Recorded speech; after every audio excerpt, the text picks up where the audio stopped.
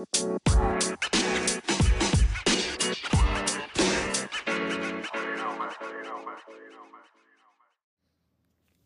everyone, I'm Ahana, and I'm here with one half of our news updates.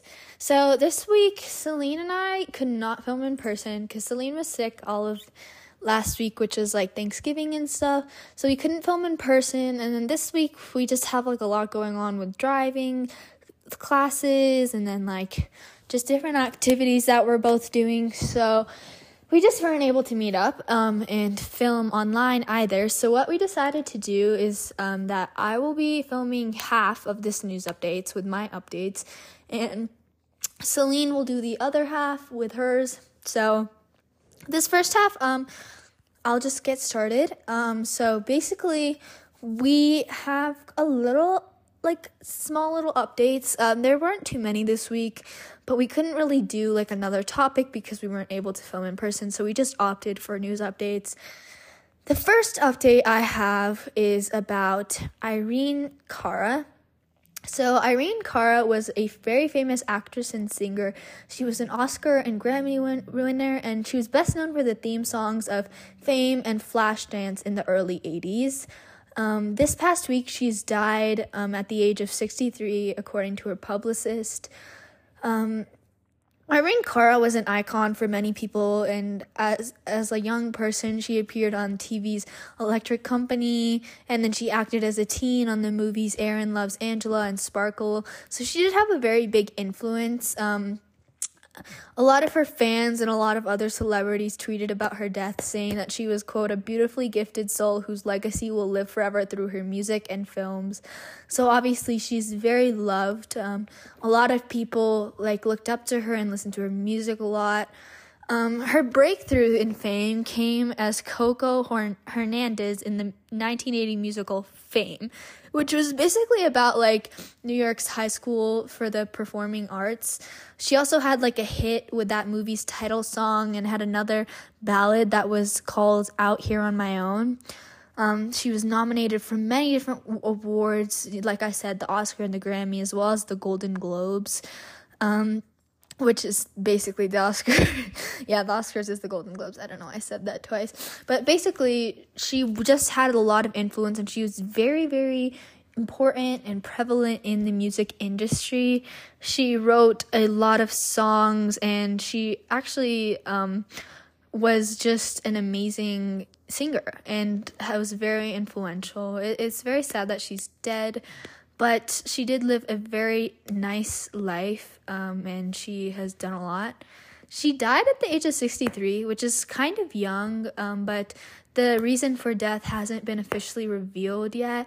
A lot of people think it might be some condition because, that is a kind of young age to die just for the average U.S. citizen. So whatever it is, we are extremely sorry to anyone who's affected by her death, and obviously we hope to recognize her legacy and sort of just leave with a strong sort of, sort of just remembering her and thanking her for everything she's done. So that being said, I think we'll move on to the next update. The next update is kind of interesting. I feel for me personally, I honestly, didn't even really know about it until the morning, and then everyone was talking about it, but it was when the population reached 8 billion people. So it happened on November 2022, on the 15th, so this past November 15th, and it is so, crazy to think that we have reached 8 billion people in the world. If you think of your school gym, that probably holds, 1,000 people. Imagine that entirely filled, all the stands and that, and then imagine that times 10, and then imagine that times 10, and then times 10 again, and then times 100, and then times 100, and then, that's just so many people. It's unfathomable, almost, how crazy that even is, but that's just crazy. But basically, people are doing the countdown, and it took the global population 12 years to grow from 7 to 8 billion, which is like, a pretty long amount of time. But like, if you're thinking about it, 1 billion people in 12 years, like that is crazy. And it has been observed that like people have been growing a lot faster, especially since like the baby boom time of like the late 90s. So like after, World War II, there was like a baby boom, and ever since then our growth has kind of just been really crazy. But recently what we've seen is that the more developed countries like the US and other European and like Japan, like all those developed countries, those countries are slowing in their growth in modern times. And this is like a lot to do with the culture of the countries. Like, I don't know if you guys have noticed, but like recently I've noticed a lot of my friends and just like a lot of young couples, like they don't want children. So there's like a big cultural thing in those developing countries. And I think the role that like women play in society has definitely like, it's a lot greater in those countries. Women have jobs now, and there's less of a gender gap in these more developed countries, which can lead women to not wanting as many children, or like, since they're not expected to have the role as being like the caretaker or the housewife, there is like a less probability that they have children. And, just like that mindset has led a lot of people to having less children in these developed countries, where in countries that are less developed, like places in Africa, like the countries in Africa, and then like a lot of places in Asia as well, there's less development, and a lot of females are still playing those typical gender roles, which means that they will still sort of play the role of the mother or the housewife, and that can lead them to having a lot more children. And also in these less developed countries, there's less access to contraception or birth control, as well as education about birth control and even what it is. And so like that can also prevent a lot of people from having like the education on their options, as well as like getting jobs and like being educated about that thing. And that can lead them to having a lot of children as well. So we see the trend where like in the less developed countries, that's where a lot of our growth is happening. And then in the more developed countries, where our growth is slowing down.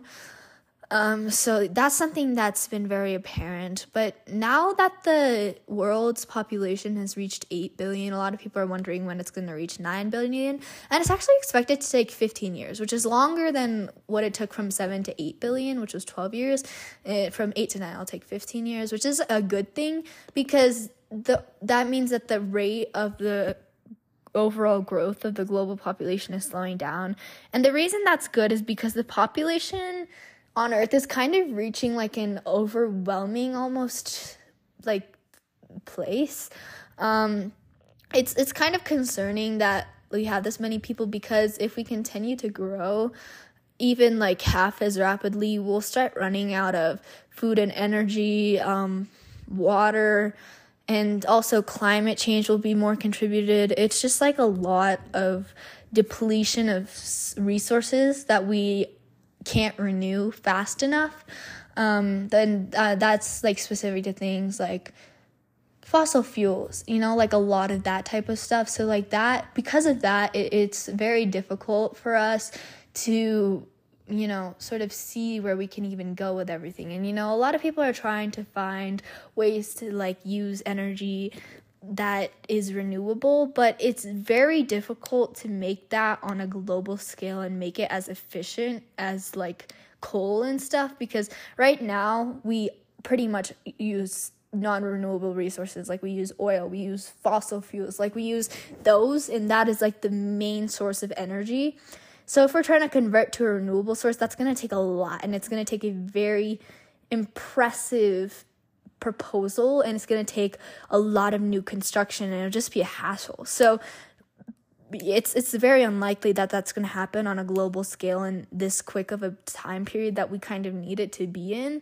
So a lot of people are extremely concerned about where this is going and how the overpopulation of the world could be really dangerous.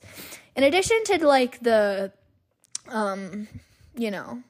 global warming aspect of it, it also like the population increase can also like really increase the level and extent of like diseases that are, devastating the world, including COVID-19. A lot of people do think that the extent to which COVID-19 spread is largely due to the fact that there is a lot of clustered human populations everywhere. And we did see that it spread very heavily in areas that were more populated, like New York City, like areas in China. And, so that is like another thing. And also it's because since there's like a lot more people, we need more houses. And that means destroying a lot of environments and, taking up that space. Not only is that bad for animals and bad for climate change, but that also allows us more access to wildlife habitats. And that means we're coming in contact with wild animals that contain a lot of really dangerous diseases, such as COVID-19, which was believed to have been transferred from a bat to a human. So like now that we're in contact with these wild animals on a very regular basis, it will be super difficult to contain the spread of these deadly diseases. So that's pretty much like the danger behind it, and just like sort of everything surrounding that. Kind of on the topic of waste and climate change as well, I'm just going to talk about something that like I think is important because it just passed. So Thanksgiving just passed. I hope you guys had a great Thanksgiving. I love Thanksgiving. I think it's a great holiday to celebrate your what you're grateful for and like remember things as well as give to your community. But sadly, Thanksgiving is one of the most wasteful days in the year. Food waste in the U.S. is estimated to be about 30 to 40% of the nation's food supply, and Thanksgiving heavily contributes to the overall waste. So if you think about that, that means we're like basically like all the food that America gets and all the food that America makes, around half of that is being wasted. So if you think of all the food that every single person would eat, around half of that is wasted. So like, that's just like crazy to me. Like, imagine half the food that you buy is like you have to just automatically give it up. That's kind of like a similar concept. Like half the food that America gets and receives or grows itself is wasted by either people, by companies. It expires because people don't buy it. It's overestimated and you just have to throw it away. People don't eat all their food. Like it's crazy and outrageous the amount of food that we waste.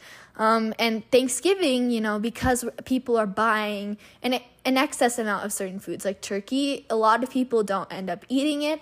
A lot of stores buy an unnecessary amount of it. Like they're kind of oversupplying in case people want to buy like extra turkeys or something, and then they end up having to throw it all away, and it's just crazy. Actually, according to a post done by Impact, an average 172 million pounds of turkey, 14 million pounds of dinner rolls, 29 million pounds of vegetables, 38 million pounds of stuffing, and 40 million pounds of mashed potatoes are all wasted each year.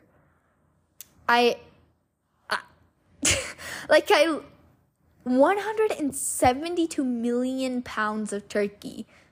Think about how many turkeys that is. That's like 172,000. I don't even know. That's like a crazy amount. Like that's like 172,000 turkeys wasted. That's crazy. That's like beyond anything I can even imagine. That's so outrageous.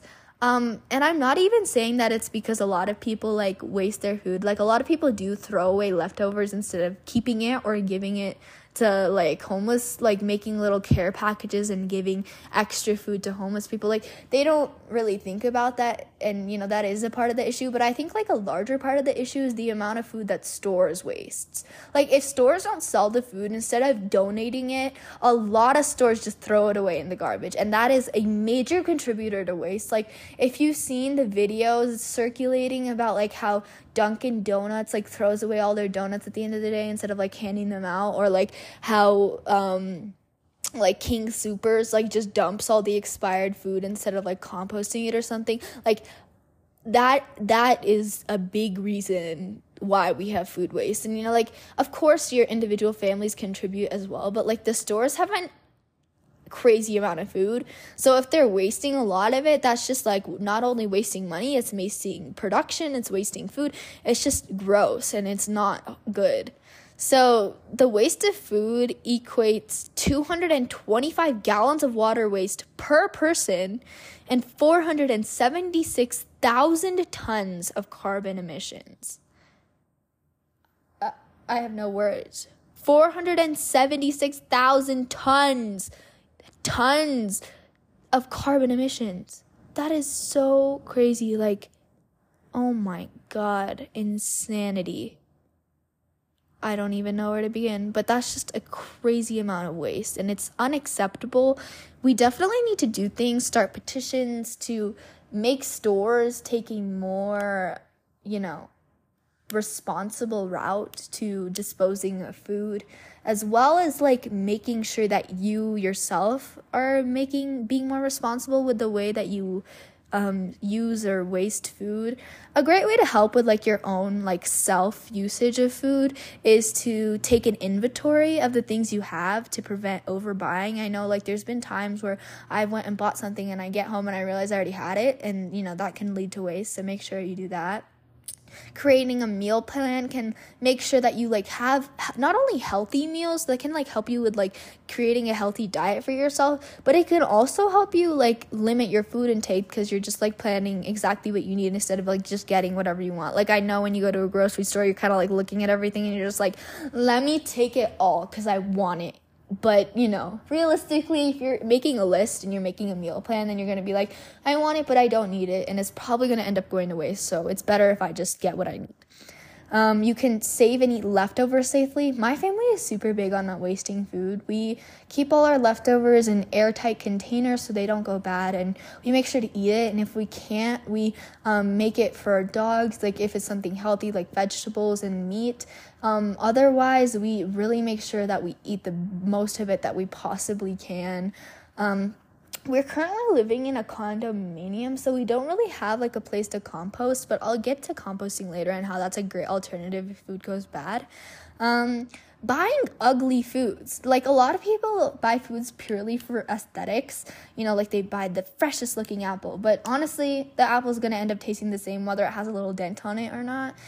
So, a lot of companies will, deliver you ugly fruit that's gonna taste exactly the same with like a monthly subscription, or you could just go to your farmer's market and buy like organic healthy foods that may not look as cute just because they're like naturally grown, and those foods can be really good and they save you money. They can save you a lot, and they can also save the world of waste, because a lot of those ugly foods, like the ugly looking squashes, end up going to waste because people don't want to buy them even though they taste the literal exact same. Another thing you can do is using your leftovers creatively. There's like this channel that I watch called Scrappy Cooking Videos. You can probably Google them on YouTube. I think it's like a TikTok channel though. I don't have TikTok, but I see it like literally on Instagram, like everywhere. So it's a really good channel to teach you how to use your leftovers in a creative way. Like potato peels, she found a way to make it into like this muffin cake, and it's delicious. Like she turns all these things that you would normally just throw away into these amazing, delicious, like reusable, healthy, fresh foods. And so it's very, very, very good. And you can use like soft fruits that you think have like been too soft to eat in oatmeal. You can use stale bread to make bread pudding or egg strata or croutons. You can use wilted vegetables for soups or stir fries. Like as long as it's not expired, you can use it as scrappy cooking, and it's a very, very good way to eliminate your waste. Now, the last thing that I think is like a good way to eliminate your food waste is through composting. I know Celine does this. It's actually really cool. You basically have like a compost pile in your backyard, and it's really good for providing nutrition and vitamins and minerals to your garden. So if you're interested in starting a garden or something like that, composting your food and like just putting banana peels, putting your rotted vegetables, putting like all that like leftover food in a pile and turning them into a compost pile that you eventually can like mix into your soil and use for, little garden plants and like regrowing food is such a smart idea.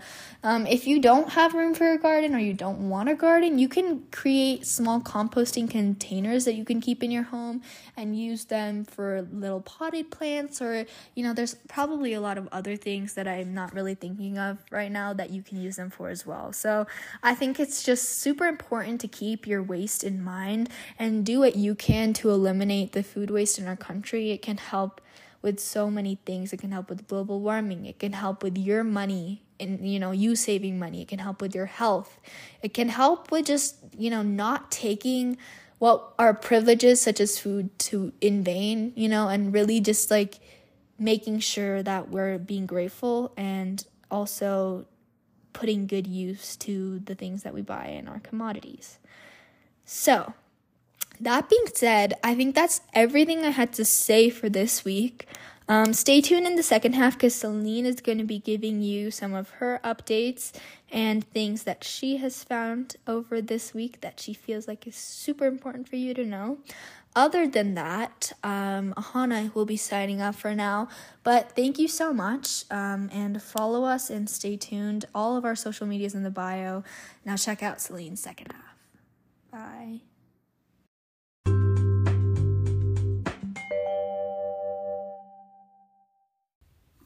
Hi everyone, it's Celine. So I'm sure Hannah already told you in the first half that we weren't unfortunately able to film together this week. So we're doing, she did the first half on her own and then I'm going to do the second half on my own. But welcome back from the break. And I wish we could have filmed together, but next week we will. So I have a lot of good news updates for this week. But I wanted to start off with something that's kind of just about the World Cup. So recently the US defeated Iran, which is kind of a big deal for us because we advanced in the World Cup, and a lot of people are really happy about it because it was kind of like a much anticipated match. So that's definitely good for us, and hopefully we'll keep doing well, and we'll see what happens with that. But that's pretty cool.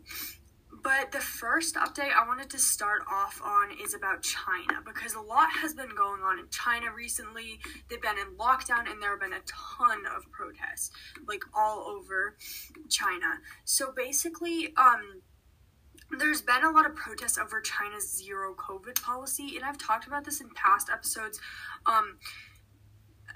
because basically the zero COVID policy is like a really strict policy that China has where they don't tolerate like COVID cases. Like they really want to stop the spread of COVID, and they're very like serious about like not letting it spread anywhere. Even if there's like in the US what we would consider a small amount of cases, like maybe like 20 cases or something, they would consider that a lot and they might go on lockdown or do like a lot of preventative measures. So they're just not very tolerant of a small amount of cases, and they'll, as I said, like go on lockdown, do mask mandates, stuff like that. And they've also just been dealing with a lot of issues with COVID in like other senses. Like they have kind of a shortage of hospital beds. They don't have very adequate like medical facilities to treat people with COVID. There are fewer than 4 intensive care beds per 100,000 patients actually, which really isn't a lot, because it's like if someone's on a ventilator or if they're like seriously ill, they might not have access to like a medical facility. And a lot of people still haven't received boosters, especially like elderly people, and boosters can be really important to just like securing that just the prior vaccines. So they're dealing with issues with that. But basically, they've been in lockdown actually for over 100 days. So it's been a while. That's a pretty long lockdown. But the protests have just kind of begun recently over something that happened also pretty recently. So a large factor behind all the protests was a deadly fire last Thursday in Urumqi. And the fire killed at least 10 people and injured 9 others inside an apartment building. And people were so mad because videos showed that the lockdown measures, like in China, had delayed firefighters from reaching the victims. So basically they were mad because they thought if we didn't have these lockdown measures and stuff, the firefighters would have been able to like reach those victims in the fire and would have been able to save more people, so less people died. The outcome would have been a lot better if they weren't in lockdown. And like I'm sure a lot of people just didn't like the lockdown to begin with, but this kind of solidified that because it's like a specific scenario showing like it's actually disrupting our ability to like respond to these major issues like fires and stuff like that.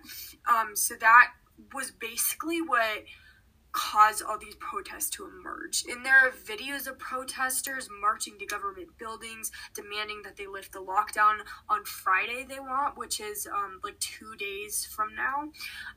In the morning after like all these protests happened, the government said that it would lift the lockdown in stages, but they didn't really go into specifics of like when they would start, what would stage 1 look like, kind of like what would it look like if they lifted the lockdown. So we'll see how they respond to that. But yeah, in Shanghai on Saturday, hundreds of people gathered for a candlelit vigil on Urumqi Road, which was where the fire took place in an apartment in that area. And they mourned the fire victims. Many held up blank sheets of white paper, which was a symbolic protest against like the censorship that happens in China, and they chanted, quote, "Need human rights, need freedom." And this is really significant not only because of like the message these people are sending out, but also because protests are pretty rare in China. Like in the US, we definitely have a lot of protests over, like we saw that a lot with Black Lives Matter movement or just like different movements in social issues that people are very passionate about. But in China, it's not quite as common as it is in the US because there's a lot of censorship, which basically means that like they're able to like have control over what the public sees in news and like on TVs and like on their phones and stuff like that. So they have a lot of like strict and tight control over that type of stuff. And then they also have like surveillance systems and stuff. It's like a whole thing. But definitely like the way of life in China is a lot different than it is like in the US, just in the sense of not only just the strict government requirements, but also like the less frequency of protests, which makes this so monumental. But so there were scuffles from the Shanghai protests on Saturday between demonstrators and police, and actually arrests were made in the early hours of the morning. And one Shanghai protester said he was one of around 80 to 110 people detained in the city on Saturday night, which is a lot because that's just one instance, and that's a lot of people being detained for protesting. So yeah, so the government is responding. Nothing huge, but there's definitely been a response. So yeah, it's not a good situation, but luckily some people are able to like share their opinions and get them out there, and hopefully we'll see what the government response is, because a lot of people are saying that like if China was to like get rid of the zero COVID policy, it could lead to like a huge surge in cases, which would also be bad. So it's like it's just hard to determine what the right answer would be, or like how you can even proceed from there. So yeah, not a good situation. But that's that update. But moving on to another update. This is kind of more of a continuation from one of last week's update, and it's about the Walmart shooting. So last week, I did a short update on it, but it was like right after it had happened, like literally the day after I did the update on it. So it was really recent. There wasn't a whole lot of just information on it, but now a lot more has been revealed. So I'm just gonna give an overview of what happened and then go into more detail. So the shooting took place on Tuesday, November 22nd, and 6 people were killed inside a Walmart in Chesapeake, Virginia, and 6 others were wounded.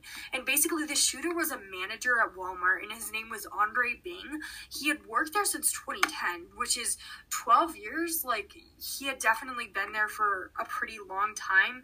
And he actually is dead as well.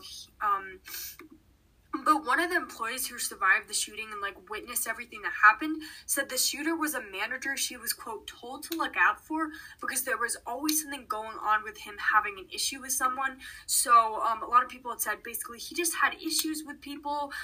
He didn't get along with a lot of people very well. And they were told to look out for him, which is kind of like a big red flag there.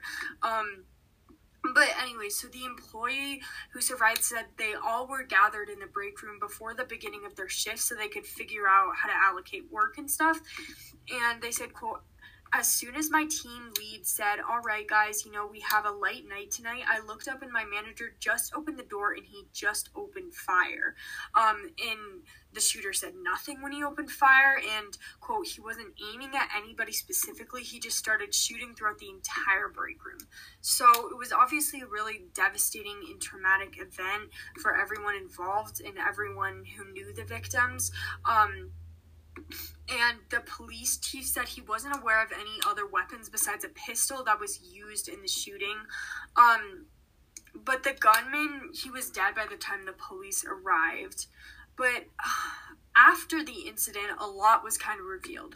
So the police found a death note on Bing's phone, and Bing was the shooter, where he basically had a list of people he didn't like or people he had a problem with. And that's just really problematic.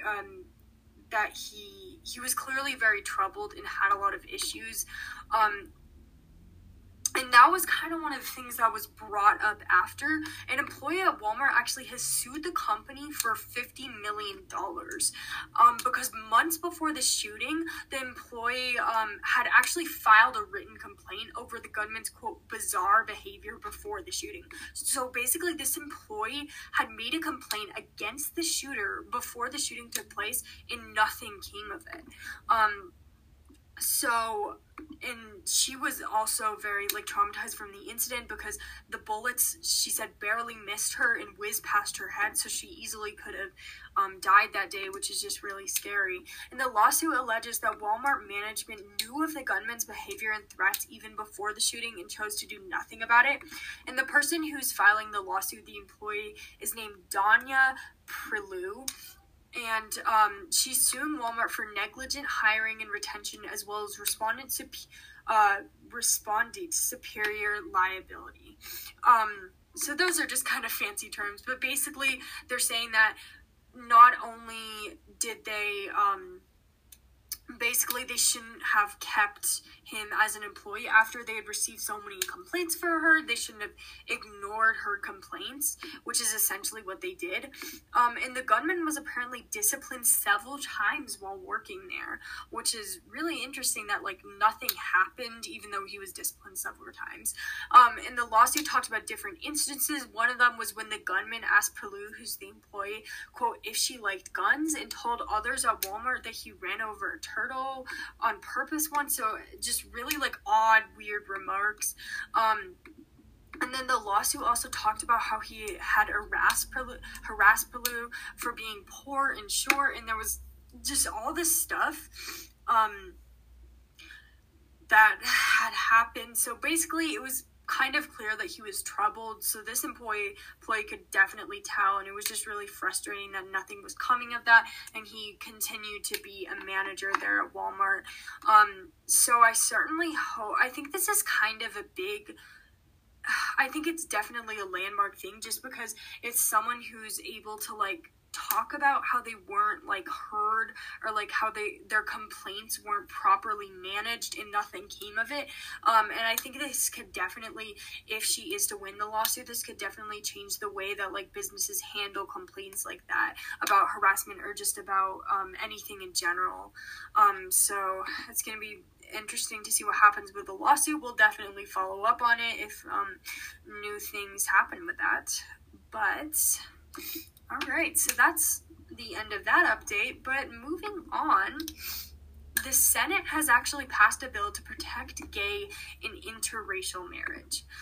So that's a big step. And it happened on Tuesday that the legislation was passed. And the bill is called Respect for Marriage Bill. So it's basically like, yeah, it's protecting gay marriage and interracial marriage, like, in the same bill.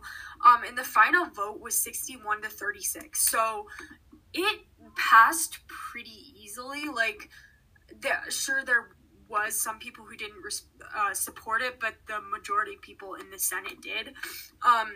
And it's not official yet because it hasn't been passed by the House of Representatives. So not only does it need to be passed by the Senate, but it needs to be passed by the House too.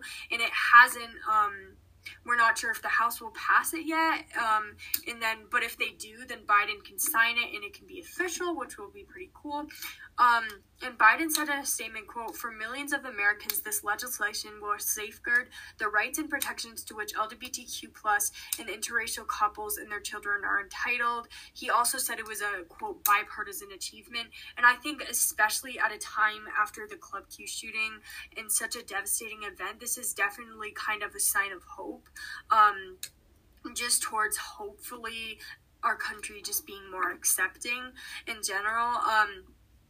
But so legalizing gay marriage is left up to the states and not the national government. So the bill doesn't necessarily like make all states legalize same-sex marriage. So it's not saying that they have to, but it is saying that they have to recognize other states' legalization of it.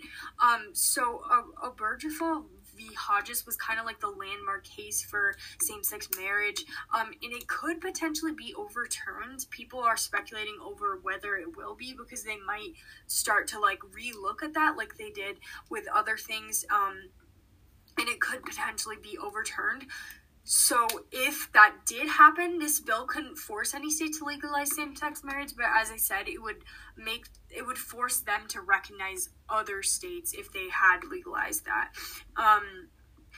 So actually support for same-sex marriage has been rising, and polls have shown that 71% of people in June supported it as compared to 27% in 1996. So it's definitely been increasing. And the bill was also written in a specific way that would appeal to some people. So, like, for example, the bill made it clear that religious organizations wouldn't be required to perform same-sex marriages. So if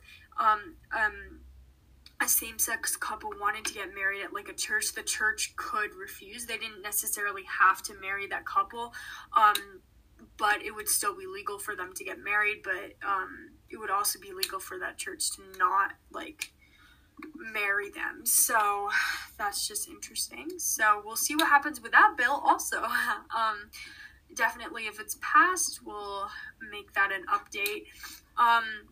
And then this is my last update for the episode. So it's about Nancy Pelosi. So Nancy Pelosi is actually stepping down from her position as majority leader.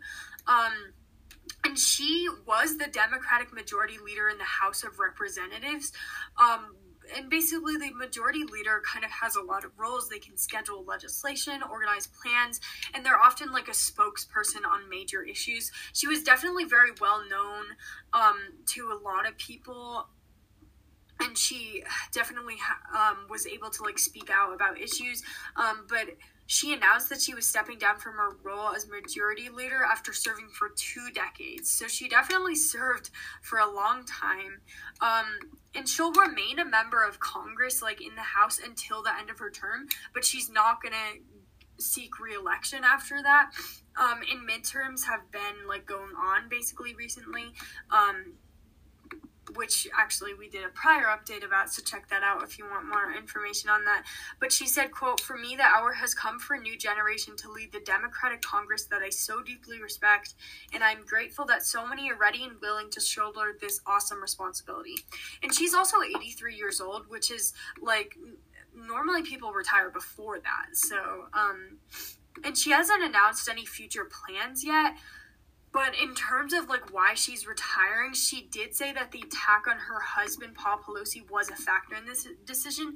And basically what happened was a man named David DePape broke into Nancy Pelosi's home and she was away at the time, but her husband was at the house. And the attacker hit Paul Pelosi with a hammer and injured him before the police finally appeared. And he was injured, but he's okay now. But still, it was just a really terrible incident that shed a lot of light on kind of, like, the political state of our country. But just, like, speaking of DePape, who's the one who broke in, he's actually expected to appear before court for preliminary hearings on December 14th. And he actually pled not guilty, which is very interesting. I don't know how you can get away with that, but basically, in terms of who's going to be taking over that position, House Democrats chose Representative Hakeem Jeffries of New York to take over the role of House Majority Leader for Democrats.